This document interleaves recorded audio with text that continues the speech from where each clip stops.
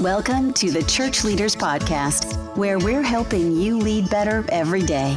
And now, here's your host. Welcome to the Church Leaders Podcast. I'm your host, Jason Day, and we have a great episode this week with an amazing man of God whom you all likely know, Matt Redman.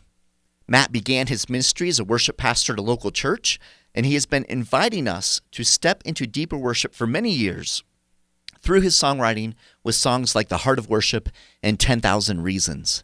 Matt has won multiple Grammys. He's written songs that millions sing in churches across the globe, but his heart is all about glorifying God and leading others into reverent and powerful times of worship.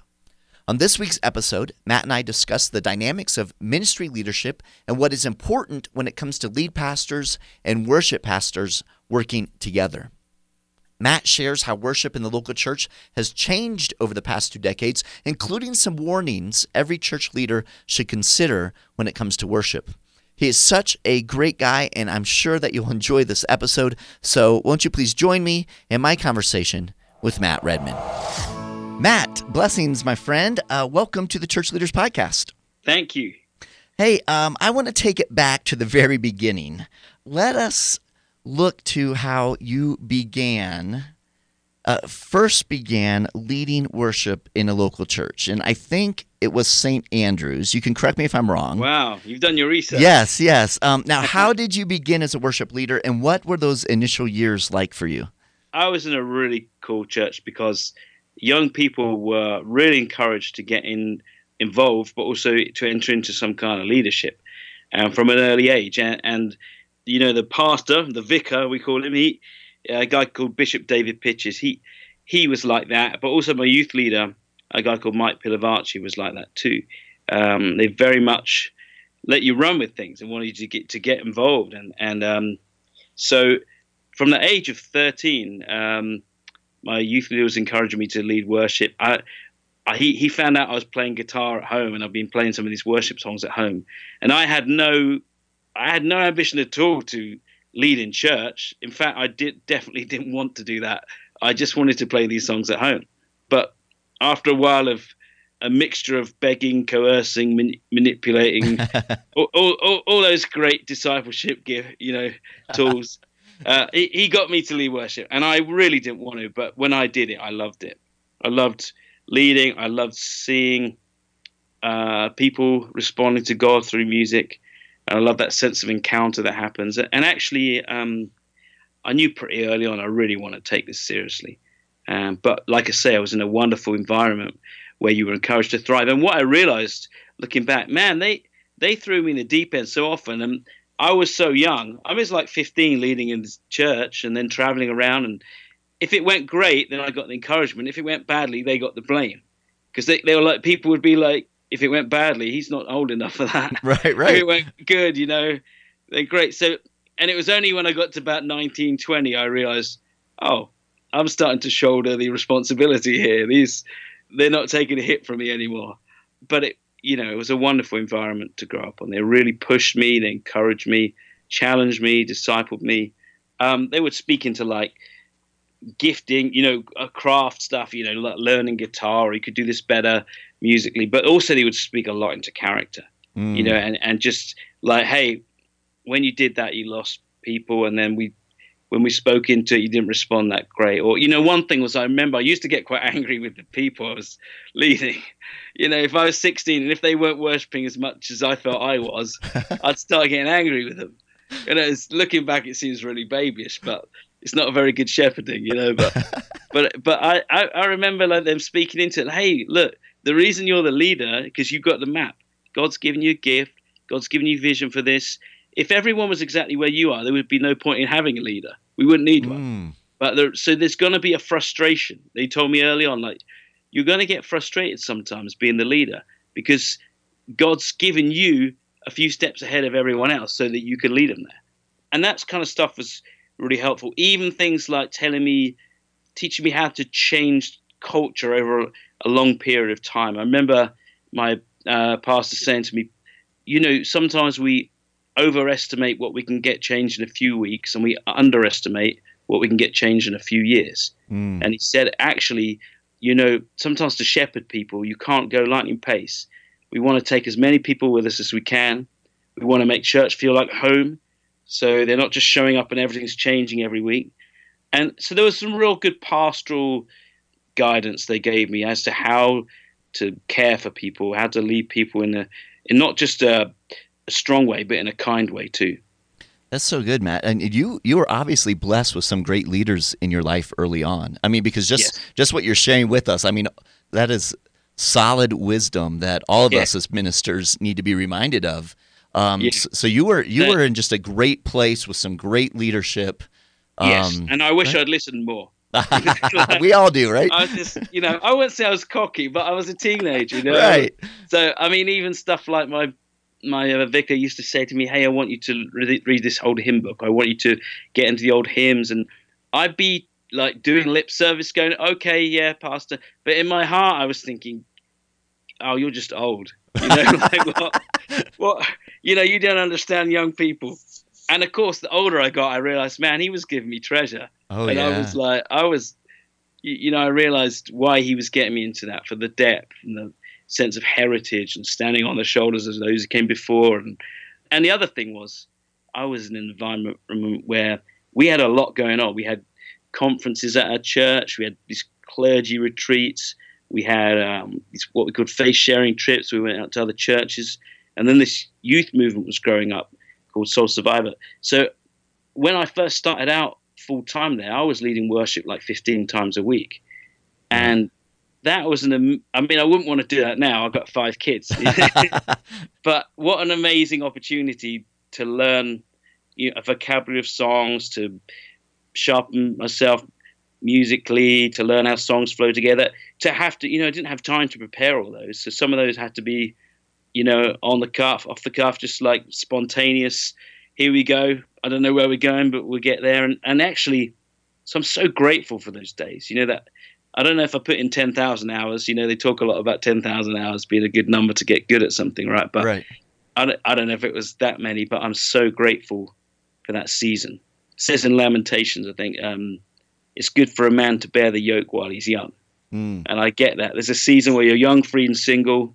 You've got nothing but free time, and you can really give and really shoulder some workload in the church and learning your ministry and stuff. I'd like to talk a little bit about, leading worship in the local church. And your situation, like you said, was a bit unique because your church had a lot of different events and conferences and worship gatherings happening aside from just, weekend worship. But can you talk to us a little bit about kind of focusing in on weekend worship gatherings? Firstly, there was a good amount of relationship there, and I think that counts for a lot. And I always find the toughest thing for some worship leaders is there isn't really a great line of communication with the lead pastor. It might be they're on a slightly different page, or it might be there's just no relationship there. But, that's really tough. That can be frustrating. You can feel a little bit alone in it. I was in a very blessed situation where I had encouragement, I had feedback, and challenge as well as encouragement. But ultimately, I knew I was loved. I knew they wanted the best for me, and I think that counts for so much. And so that would mean actually we conversed a lot around planning stuff, but I had a tremendous amount of freedom in that as well. So they were. I think I was involved in the planning in a way that they could help shape me and help me do it well. But they did. It wasn't like a control thing. Sometimes you can be in a situation where you're super involved, but really because this is a control issue. But it definitely wasn't that. And then after services, we would also have a lot of chance to feedback and kind of look through it all and debrief. After a while, we used to even do that Sunday night after, just go and hang out and talk through it. But what I didn't like about that was if it hadn't gone very well, I wouldn't want to go to bed depressed on a Sunday night. So I said, you know what, can we not have these times on a Sunday night? Because let's just go and hang and not talk about it. Because sometimes we get into all the minutiae and then sometimes it would be like, well, it didn't go very well. And, I wouldn't like to review it straight after. I needed like 24 hours. Maybe we'd do it on the Monday or something. But it was helpful to have the feedback and, learn early on, like if you have a humble heart, you can receive that not as a personal criticism, but as constructive advice. And people, especially musicians, we get so sensitive and so, I mean, leading worship's a pretty sensitive thing to do in a lot of ways. You're putting yourself out there. There's people's emotions and spirits involved. And it's a kind of I don't know, you're opening yourself up. You're opening your heart up. So you can get easily hurt if you don't have a good approach to constructive criticism. You can, I mean, and that's the worst. That's the worst kind of people to work with, right? Right. So we would have a very frank, open conversations around the whole thing. And sometimes, and also what was cool is I was given a chance to disagree. I wasn't being rebellious, but if I didn't disagree, I was in an environment where it's okay to feedback that as well. And I knew they were in ultimate authority. So if they told me something and I didn't disagree, but they said, well, sorry, I'm still have that stance. I don't like that song, or don't want this person on the team, or that thing, then I knew ultimately I was under authority. But I kind of liked it that they were secure enough to let me give some pushback. That's good. And I think there's a lot to be learned from that. A couple things you said. I think as you're talking about just then, that they gave you kind of that freedom to disagree and to voice your opinion. And also that they gave you the freedom as you're preparing, as you're planning, they weren't micromanaging you. And I think that all goes back to trust. You know, you had developed a sense of trust with your, the vicar, the lead pastors, the lead ministers. So they trusted you. You trusted them. You knew that they had your best interest in mind, and they were trying to help you become not only a better worship leader, but a more devoted Christ follower. And so that sense of trust, I think, is so very important when we're looking at our local churches and the relationships and the dynamics among our staff pastors and leaders, right? Yeah, and I kind of like that I had this sense that, with my vicar, he knew that I was in that role and I was thinking about worship and worship music more than anyone else. And I was spending more time preparing than anyone else. I was reading about it. So he, like I say, it wasn't a control thing. He wanted my leadership. He wanted my input. And I think it's an interesting thing, because some of the worst leadership things are you don't let people flourish. You don't give people enough wiggle room and authority and everything within their area of expertise, because you want to keep a little lid and you want to be the expert on everything. It can be like that even in a worship team. I have to learn to realize, okay, this guy's way better musician than me, so I need to lean into his wisdom, his judgment calls on some chord things or arrangement things. I need to give him freedom to express the leadership and the expertise God's put in him. It'd be very easy for me. It's my band, and we're singing mostly my songs. I'm the lead singer. It'd be very easy for me to think I'm going to make all the calls and all the judgment and steer everything. But I know I'd be losing out if I did that. Yeah, and that I think that also speaks to, in your example, you personally, but then also the ministry leaders who were around you as you were leading worship as a young man, as you were growing up.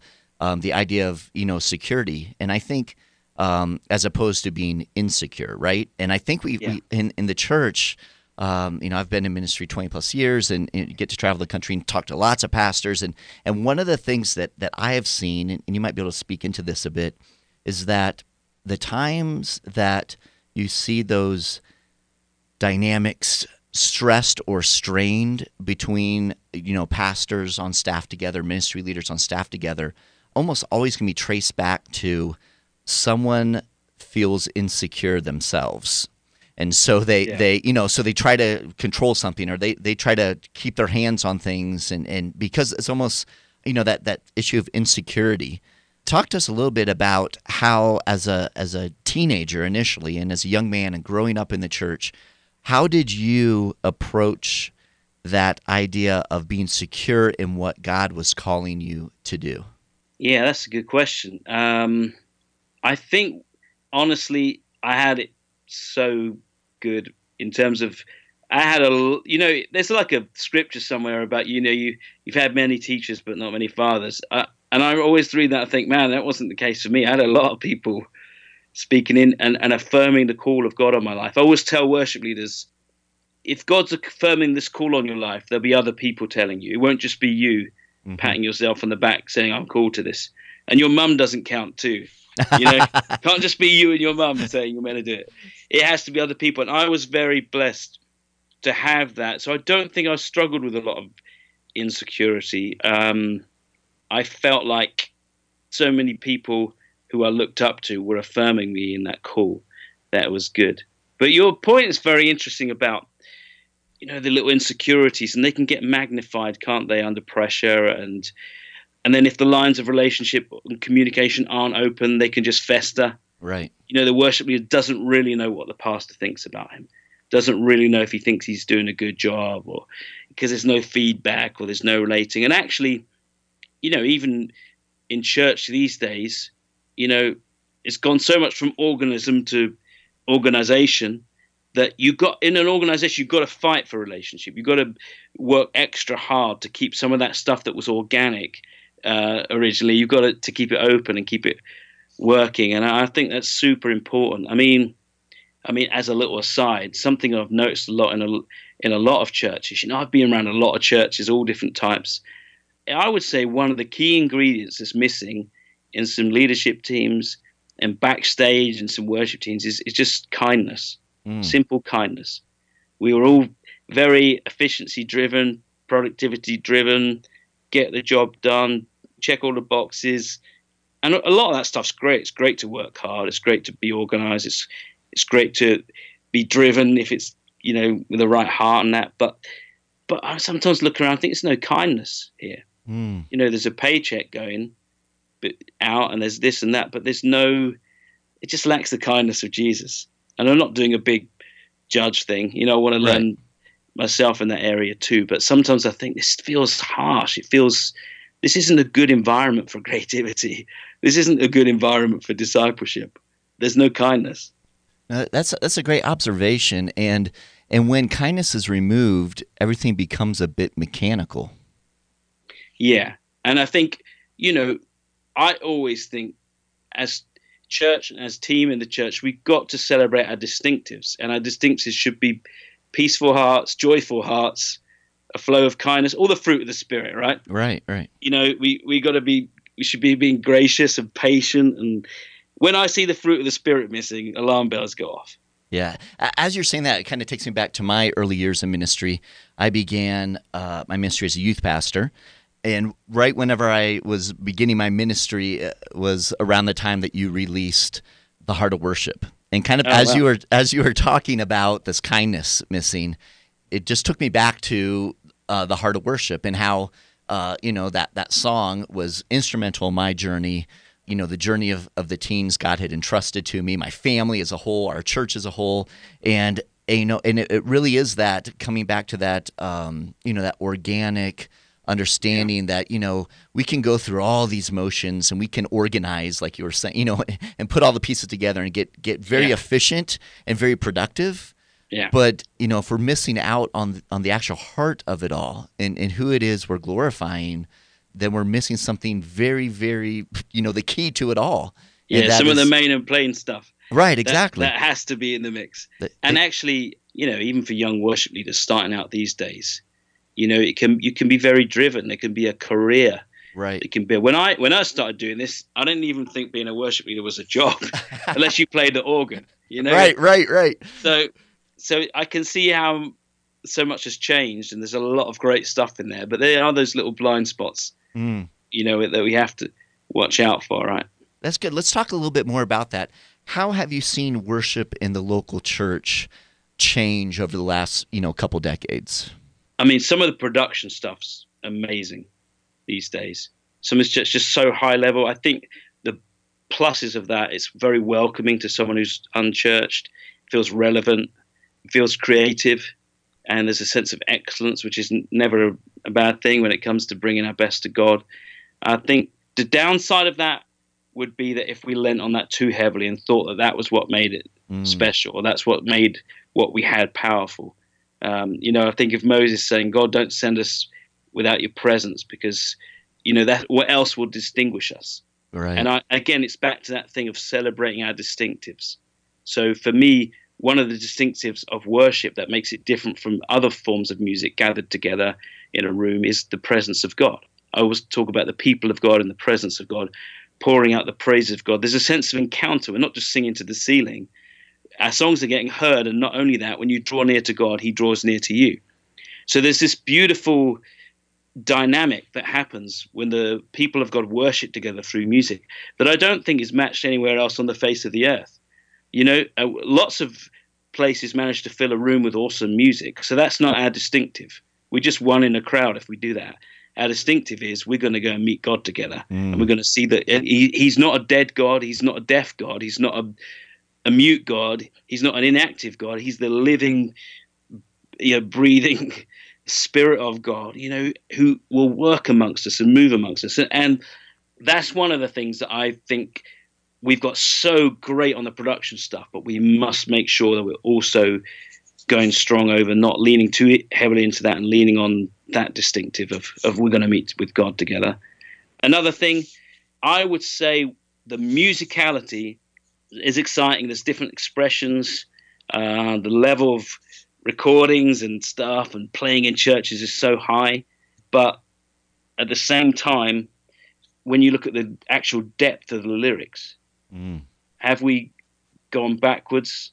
I think a lot of pastors might say we have. A lot might say, hey, it's really cool. These songs are sounding cool and relevant and creative, but then the content in them is a little flimsy. It's not really painting a high view of God. It's not really giving us a big picture of who he is, especially if you were to compare them with some of the hymns of the past, or more importantly, if you were to open your Bible and think, is this actually the same person, we're singing about? And obviously one of the key things that we've got to fight for is reverence, because in our culture, everything else is going towards irreverence and, dumbing God down and, shrinking him down.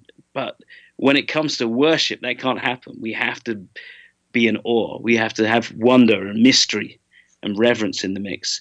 Again, because otherwise we're losing out.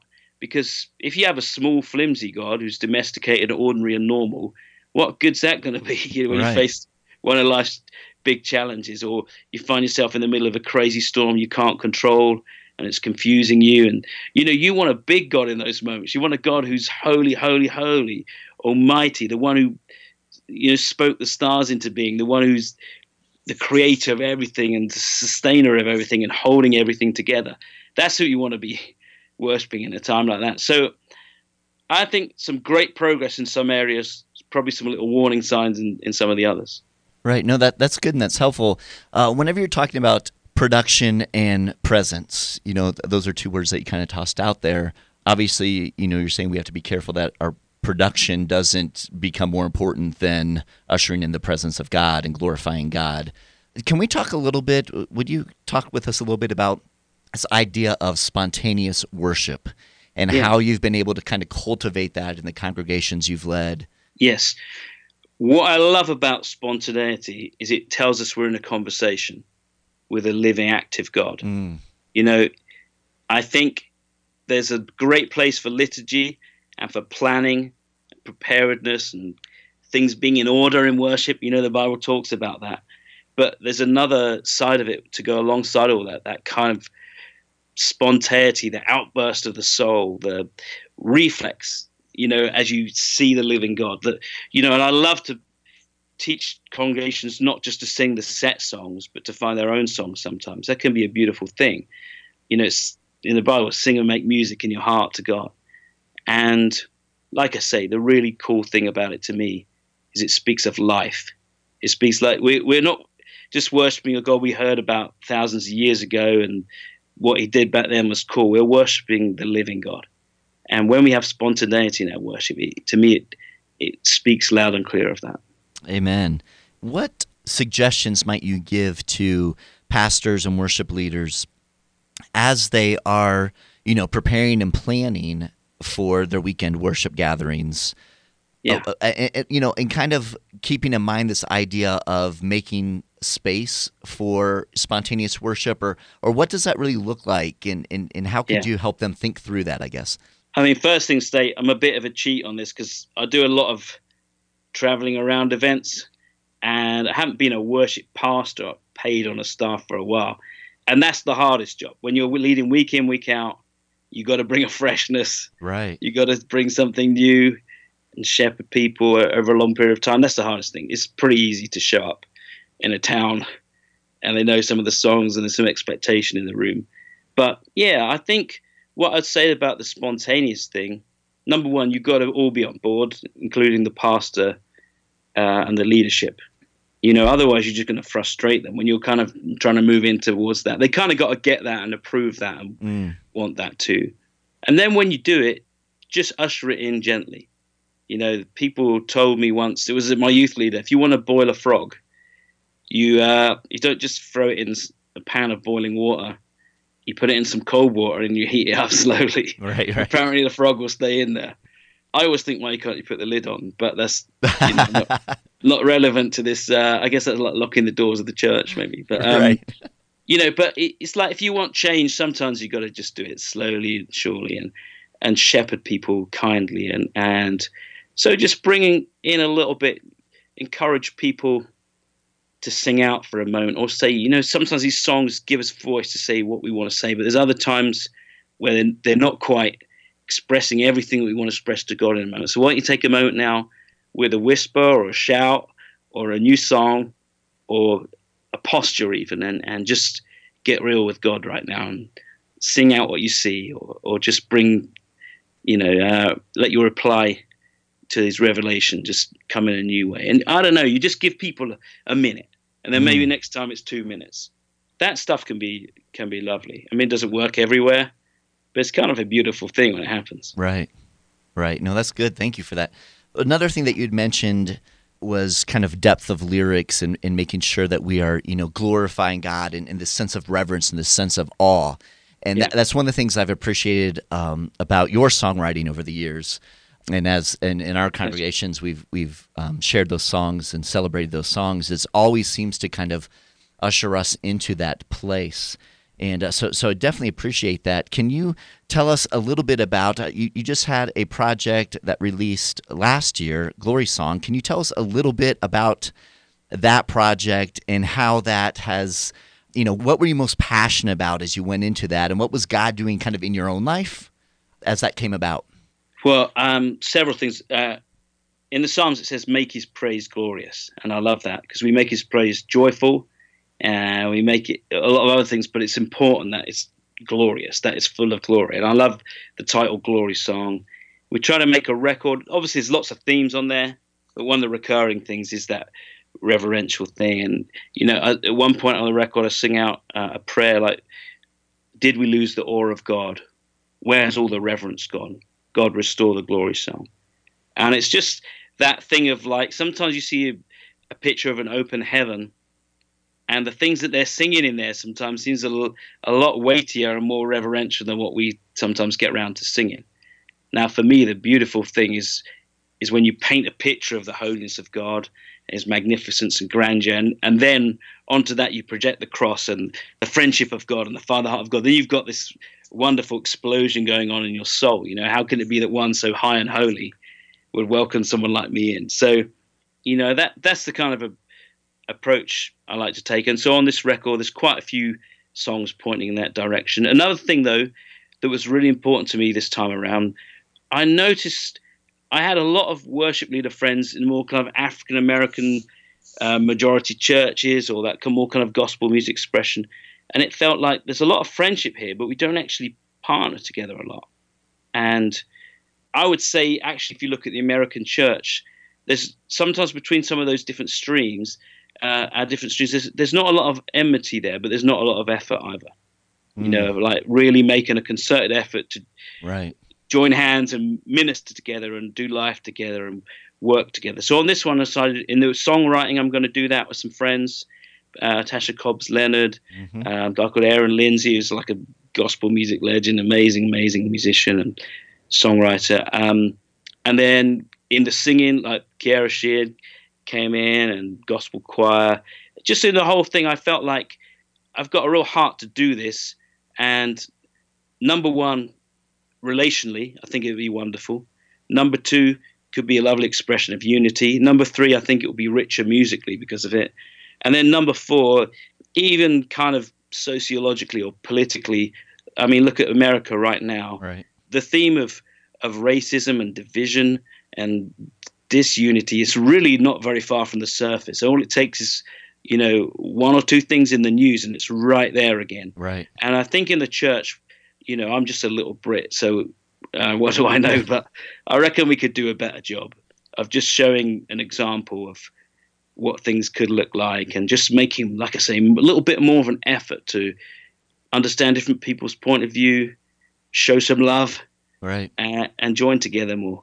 And so that was the heart behind the record, and I'm really pleased with how it came out. Yeah, so am I, by the way.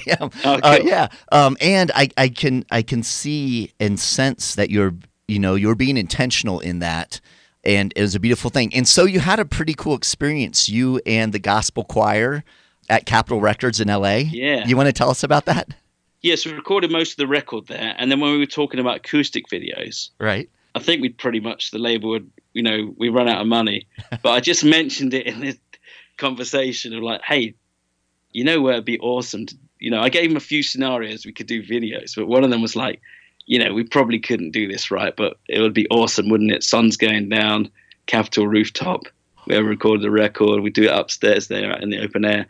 And it was actually the most beautiful night. They made it happen, and we had a wonderful team up there, gospel choir, a couple of musicians looking over LA as the sun went down, just singing God's praise and praying for that city. And it was actually a very, very special little moment. So you can see those on YouTube. A song called One Day, When We All Get to Heaven. A song called Gracefully Broken.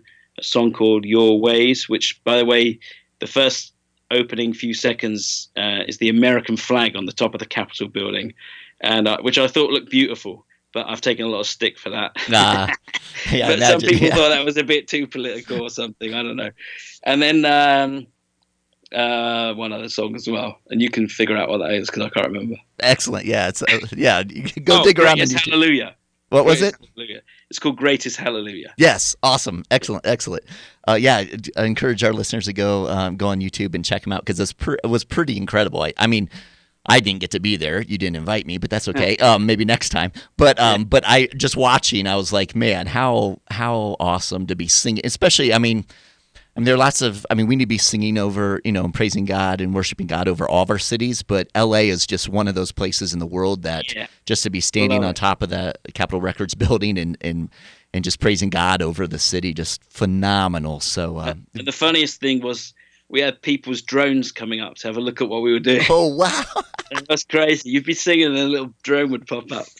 That's awesome. Not sure how legal that was. Right, exactly. Very cool, very cool. Now, awesome. Yeah, I want to encourage everyone to check out Glory Song. Unbelievable. If you haven't listened, check it out, and again on YouTube. But now Matt, you have something releasing with Passion coming up, correct? Yeah.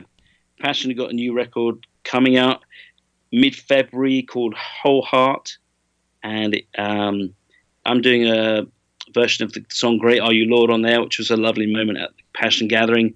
Tens of thousands of college students together. It's always wonderful. Right. There's a ton of new Passion songs on there too. Crowder's on there. Torrin Wells.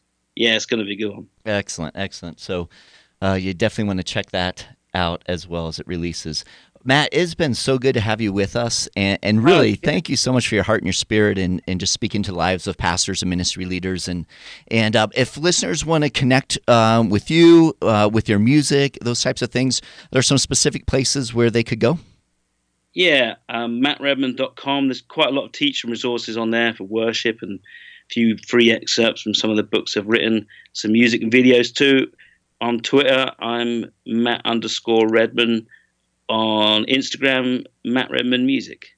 Excellent. Yeah, and thanks for bringing that up because I know aside from being an incredible songwriter and worship leader, worship is one of those things that you've really, really dug into, not just standing in front of a congregation and leading them, but study and writing, and you've created some great resources, some great books on worship. And so, yeah, I really want to encourage our listeners to check that out. They're all very, very small. Most of my books are about the size of one of John Eldridge's chapters or something. Well, there you go. It's perfect. Tiny. That's perfect. I run out of things to say. Oh, very well, brother. But here's the thing, right? Yeah. When you're a songwriter, you're trying to say things in the most concise way possible. That's true. But when you write a book, that's not a good plan. Oh, that's funny.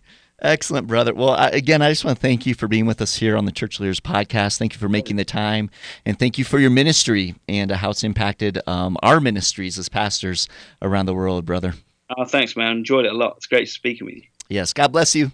Bless. I appreciate you taking the time to be with us on this week's episode. Every week, as we are putting the episodes together, we're thinking of you, our pastors and ministry leaders, and striving to provide insightful and inspiring interviews as you seek to grow as a kingdom leader.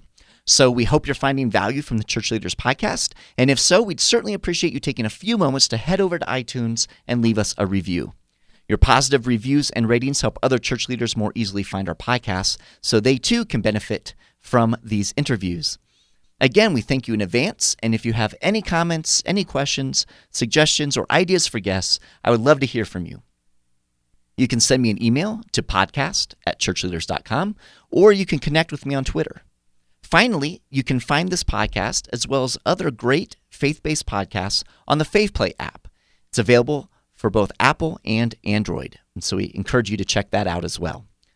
So until next time, this is Jason Day, encouraging you to love well and lead well. You've been listening to the Church Leaders Podcast. For articles, videos, and free resources that will help you lead better every day, visit our website, churchleaders.com. Thanks for listening.